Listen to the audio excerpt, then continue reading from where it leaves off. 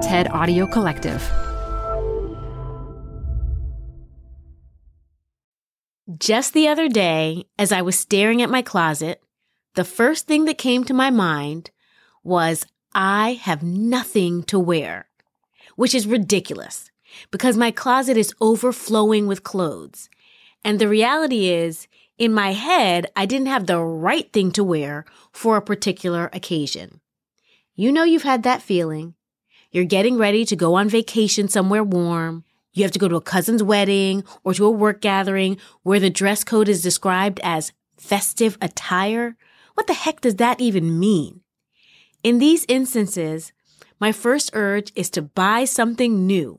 But then reality strikes or God intervenes to remind me I have zero time for those shenanigans and don't need to spend my precious money on more festive clothes that also happen to be taking a toll on the environment. So when this urge arises, I have trained myself to slow down, look at my closet, and get creative. And sometimes this process has produced my best outfits. I'm Modupe Akinola. This is TED Business. Our speaker today is fashion designer Amy Powney. In this talk, Amy argues that we have lost our connection to our clothes, and she's asking consumers to find a new relationship with their existing wardrobe. If we have a movement like farm to table, she wonders, why don't we also have a movement like field to fashion? Then after the talk, I'll discuss a whole category of clothes I could do without. But first, a quick break.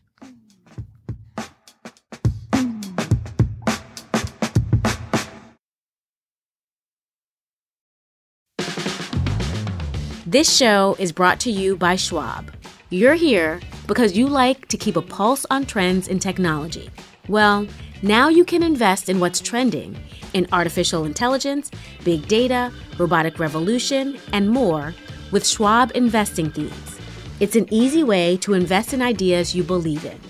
Schwab's research process uncovers emerging trends. Then their technology curates relevant stocks into themes. Choose from over 40 themes. Buy all the stocks in a theme as is or customize to better fit your investing goals. All in a few clicks. Schwab Investing Themes is not intended to be investment advice or a recommendation of any stock or investment strategy.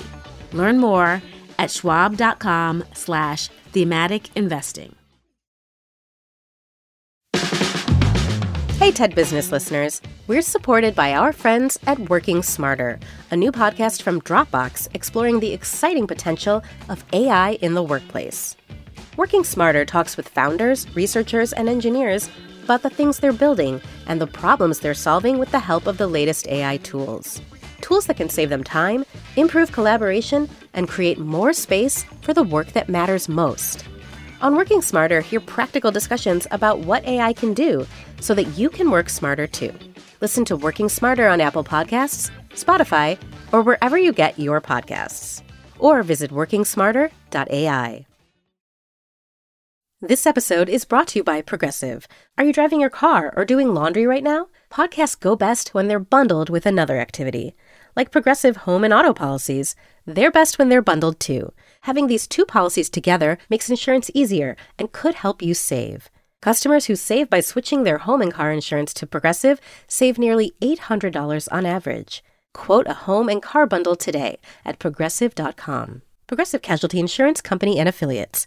National average 12-month savings of $793 by new customers surveyed who saved with Progressive between June 2021 and May 2022. Potential savings will vary.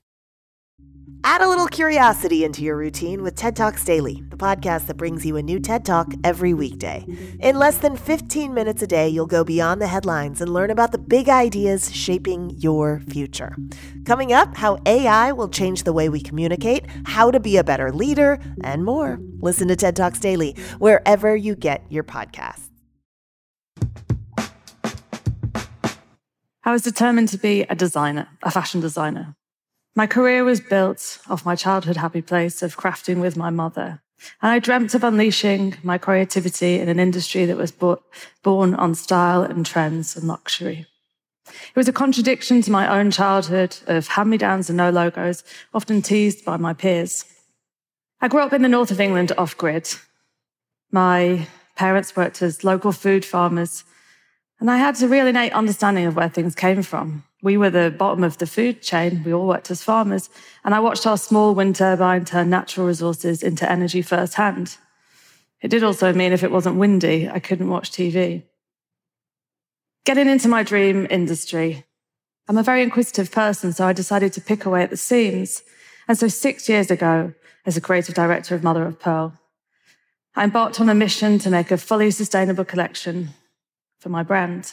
I didn't really know what that meant, so I journeyed from field to finished product, emotionally engaging with the people and the planet, picking away the chains, linking them back together. We all get the notion of farm to table, right? We understand where our fresh produce comes from. It's written on the packet, and also from point of harvest to the final product. It kind of looks the same. But what about field to fashion? Fashion is also born of natural resources. Your clothes come from either a worm, an animal, agriculture, forestry, or fossil fuels. Without worms, there is no silk, no sheep, there's no wool. Without agriculture, there's no cotton, no trees, no viscose, and polyester, which is the most widely used fabric of all, because it's cheap. Comes from fossil fuels. It's made of crude oil, which is the same oil that you put into your car, the same fuel you put into your car. When we talk about climate change, we talk about the big stuff. We talk about aviation, travel, shipping, logistics, agriculture, industrialization, plastic pollution, fossil fuels. But this is where your clothes come from, and they are playing their part. Take a polyester dress, for instance. It is both fossil fuel and plastic pollution combined. When it's made, it contributes to climate change in its industrial processing. When it's washed, it releases microplastics into the ocean, into the food chain, into us. When you throw it away, it ends up in landfill. And in landfill, it takes hundreds of years to degrade. It's no different than your plastic packaging. But it does give trashy dressing a whole new meaning. Thank you. Okay, so how did we get here? We buy 3 times as many clothes as we did in 1980 and wear them for half as long. Your grandmother would have mended her clothes, but now 3 out of 5 end up in landfill within the first year of purchase. It's changed within 1 generation, and it's set to increase by 62% by 2030. So mass industrialization and the linear production model of global capitalism gave birth to the notion that we could and should have it all faster and cheaper, which means we've lost connection to our clothes. We do not know or seem to care where they come from. And when I say we, I mean all of us that wear clothes, but also the brands that make them. When you look in your label of your clothing, it will tell you where it was manufactured, but it doesn't tell you where it was spun, woven, dyed, finished. It also doesn't tell you about the 3.4 billion people that work in the industry, 70% of which are female, often invisible, and for the most part not paid a living wage. In fashion, we love to talk about equality, feminism, diversity, empowerment. We celebrate the celebrities and the influencers that wear our designs, and yet we don't talk about the women that make them. We treat them just like that polyester dress, disposable and cheap. And in that search for that cheap supply chain and cheap materials, your garments here, one of your garments today that you're wearing could have traveled through 5 different countries and up to 20 different processes along the way. Chances are your outfit is better travel than you are, and your wardrobes most definitely are. So we have to choose ethics too. But how do we do this? Fashion is born on buying more, shopping more, consuming more. When I was at design school, they just taught me to design something beautiful, and how it was made was almost an afterthought. But now, with everything that I've learned, I've flipped that entire process on its head. So I start with sustainable, traceable supply chains, and I design from there up. Some designers would suggest that was hindering creativity. But to quote the economist Kate Raworth, boundaries unleash potential. Look at what Mozart did with a 5-octave piano. And I would agree. So with everything I learned, this is what I did for our brand. I set my non-negotiables. This is the best possible practices of the supply chain. For instance, we use natural organic farming practices for natural fibers in replacement of synthetics or virgin synthetics like polyester. There's many more, but they're just some of the solutions. This was also designed for two reasons. It was designed as a kind of benchmark for my team, so we had kind of goals to work to, but it was also to help educate the consumer. Most online stores, when you shop, you can filter them by size, color, fit. But for us, we also let you filter it by attribute and material, trying to put ethics and aesthetics in that same conversation. But only once I'd implemented this, and it took a long time to do it, and we were very proud. But what I also realized is that we just made a better version of an existing system which was broken. It's the best of, but it's still take, make, use, and lose. And so now I realize we have to add another link to that supply chain and join it all together and create a circular system. And by that, I mean so many things. But for an example, if we're going to cut a tree down and we replace it, could the replacement add more value back to the forest? What about if regenerative and organic farming practices could become the new normal and each picker's lives nourished along with the soil itself? And then new links could be added for every aspect of the business. What if we looked at profit and loss, for instance? What if we turn that into pay it forward? What if we reimagine the concept of success? They say we eat a credit card's worth of plastic every week with the microplastics. And when all is said and done, we won't be able to eat money. For me, the answer is very simple. The very notion of questioning everything is key, and being responsible for my actions as a business leader and an individual is key. And for those that are willing to not think and rethink, we have to pass legislation. On this journey, I didn't think it was very revolutionary trying to meet my sheep that made my clothes. But it turns out it was. Before I knew it, I was on the news, the subject of a documentary, writing columns for British Vogue, and that gives me a lot of hope. But fashion is still everything you think it's. Trends, fast pace, logos, brands. But to fashion something is to make something, and that was where my passion came from. And what I've learned in this journey is if I'm going to continue to design and fashion clothing, I must also fashion our future. The two things come hand in hand. Yes, there are technical solutions to this problem, to these problems, and I can talk endlessly about them, from biomimicry-based dyes and finishes to regenerative and recycled textiles. And it's important, technology is important. But the other thing I've learned in this journey is that it's only when we reconnect back to the living world and look at it in awe and wonder and the respect that it deserves will true systemic change happen. And when I talk about the living world, I talk about the people and the planet. Box ticking is greenwashing, and greenwashing is dangerous. It's just the medicine to a symptom and not the solution to a problem. And fashion absolutely should not cost the earth. Nature designs or fashions the most incredible designs there are. We just simply forgot to look. So my ask, next time you open your wardrobes, instead of seeing clothes, brands, logos, and perhaps your favorite dress, delve a little bit deeper, go to Narnia, and instead see the vast and unique ecosystem that makes each piece individual and its inherent connection to our planet on which all of our lives depend. Thank you.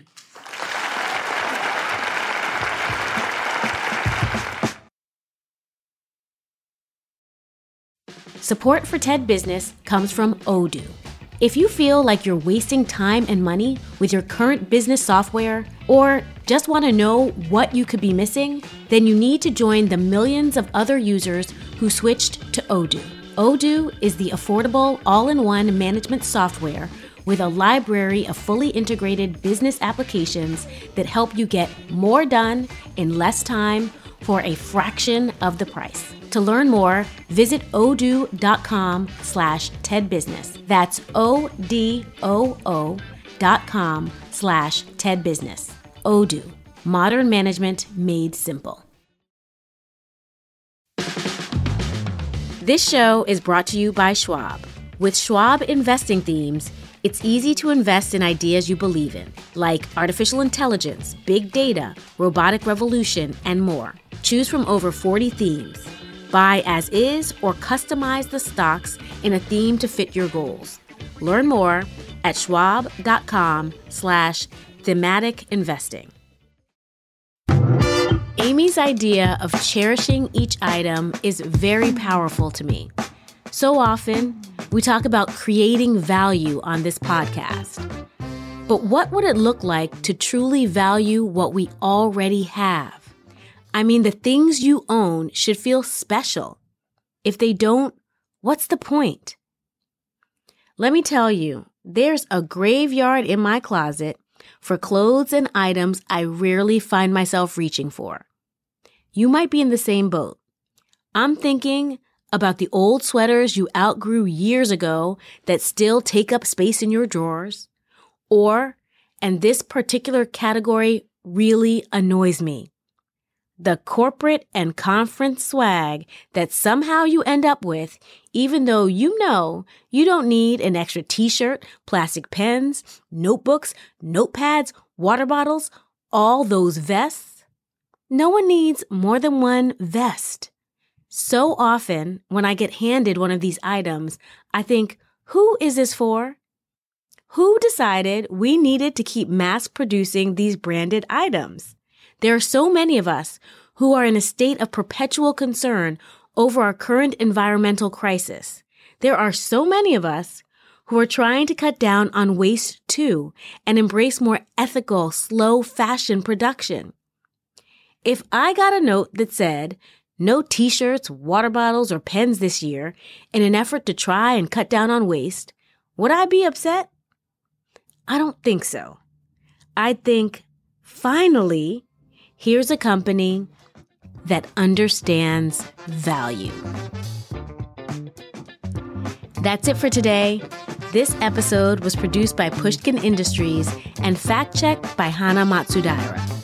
Special thanks to Alejandra Salazar, Michelle Quint, Corey Hagen, Daniela Balarezo, Farah DeGrunge, and Maria Lajas. I'm Modupe Akinola. Talk to you again next week.